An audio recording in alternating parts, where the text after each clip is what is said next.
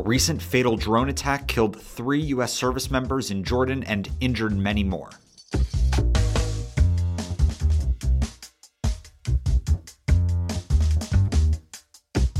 Produced by Defense News and Military Times, this is the Early Bird Brief.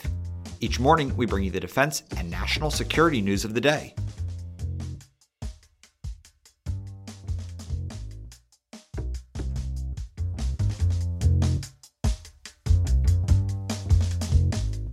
We talked with Military Times Pentagon Bureau Chief Meghann Myers for an update on the rise of attacks against American forces in the Middle East.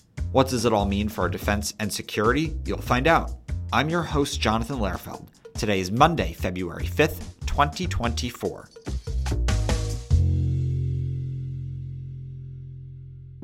Hey listeners, it's Simone. Before Jonathan joins you, we wanted to provide a correction to a story that aired last Thursday. When discussing tensions at the U.S.-Mexico border, we incorrectly described a series of events between a migrant mother, her 2 children, and the U.S. Border Patrol. To clarify, the Border Patrol had been blocked from accessing the river in Eagle Pass, Texas, after the 3 individuals had drowned. We regret that error, and we appreciate our listeners who pointed it out. Hi folks, our conversation was recorded ahead of a recent developing story. On Friday, January 2nd, the U.S. military launched an air assault on dozens of sites in Iraq and Syria used by Iranian-backed militias and the Iranian Revolutionary Guard Quds Force. Officials told the Associated Press it was the opening salvo in retaliation for the January 28th drone strike in Jordan that killed 3 U.S. troops. The U.S. strikes, which were carried out by both manned and unmanned aircraft, hit more than 85 targets, including command and control headquarters, intelligence centers, rocket and missile locations, drone and ammunition storage sites, and other facilities. U.S. Central Command said the strikes used more than 125 precision munitions, and they were delivered by numerous aircraft, including long-range bombers flown from the United States. One official said B-1 bombers were used. For the most up-to-date info, please be sure to subscribe to the Early Bird Brief newsletter and check out our coverage across our platforms.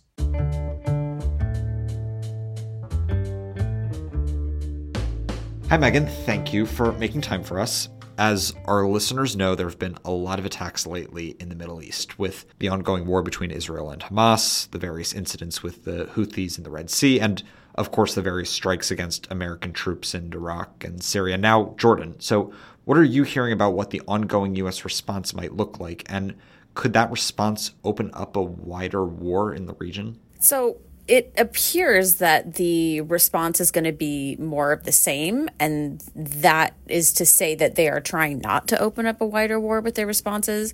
The Pentagon has tried to be very surgical and precise about how they respond by, rather than, by attacking Iran directly for funding these groups, they are attacking, sites where Houthis are known to be launching missiles. They're attacking warehouses, other facilities in Iraq and Syria, where some of these militias keep their weapons, so that they're basically trying to degrade these groups with minimum human casualties without creating any sort of bigger conflict.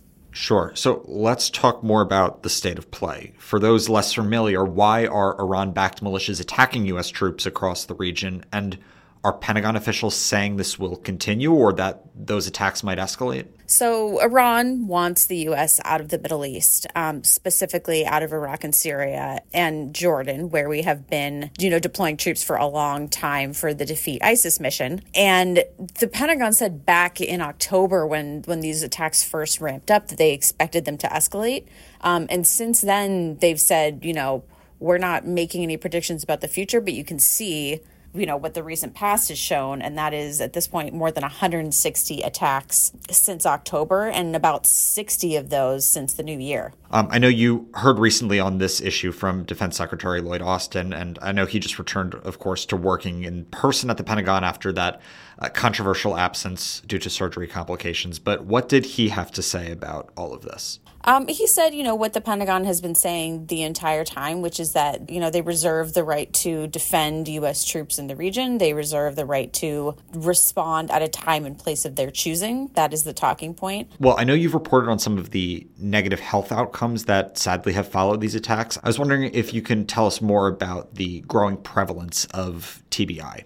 Sure. So there have been about 80 injuries reported since back in October. And all but fewer than a dozen, maybe, of those have been TBI.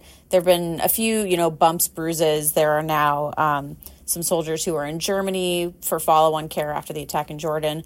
But mostly it has been people being evaluated for TBI and then quickly being returned to duty while still being monitored for those symptoms.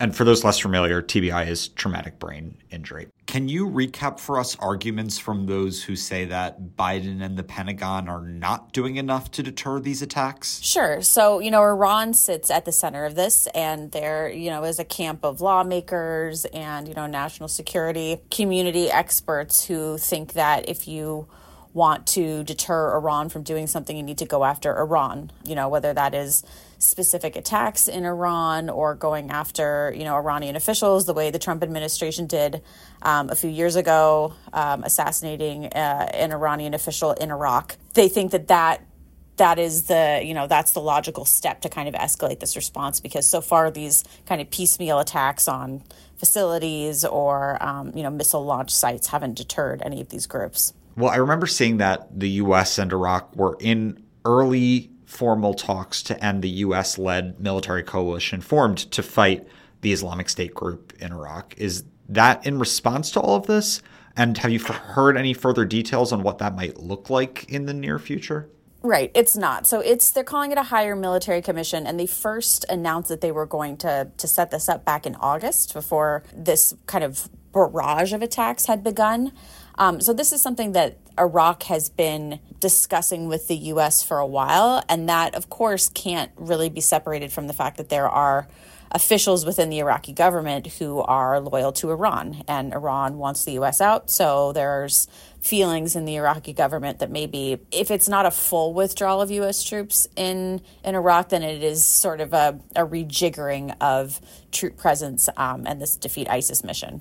Got it. Have they shared any more details about when future meetings might take place, or is still up in the air? They haven't. There was a recent announcement that the commission was going to begin, but there have not been any actual scheduled talks yet. Just to wrap up, what questions have Pentagon leaders really yet to answer about this situation in the Middle East, either from journalists, from lawmakers, from the American public? What do you think still needs to get some clarity from Pentagon officials? It's difficult to say because they are being so careful about the way that they talk about it. So there are a lot of questions about why not directly hit Iran, or what can you do aside from some of these piecemeal attacks? And they say we're not trying to open up a wider war, so we are not trying to do, anything more serious than what we've been doing. It remains to be seen what the response to the attack in Jordan will be. There may be a little bit of an escalation. The Pentagon has said clearly that they consider the attack in Jordan an escalation, and so they may escalate in return.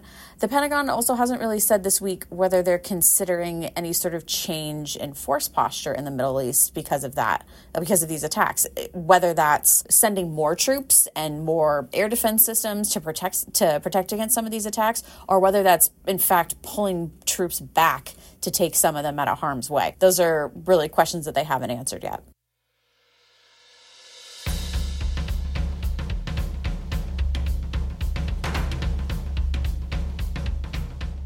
That's it for us this morning. To get more of the top stories and breaking news, go to defensenews.com/EBB to subscribe to the Early Bird Brief newsletter. Please give us a like, rating, and a comment wherever you get your podcasts, and be sure to follow us on social media @defense_news and @Military Times. The Early Bird Brief is hosted by me, Jonathan Lerfeld, and produced by Simone Z. Perez. If you liked our conversation today with Meghann, be sure to check out her work at militarytimes.com. Our editor-in-chief is Mike Gruss. Have a great day.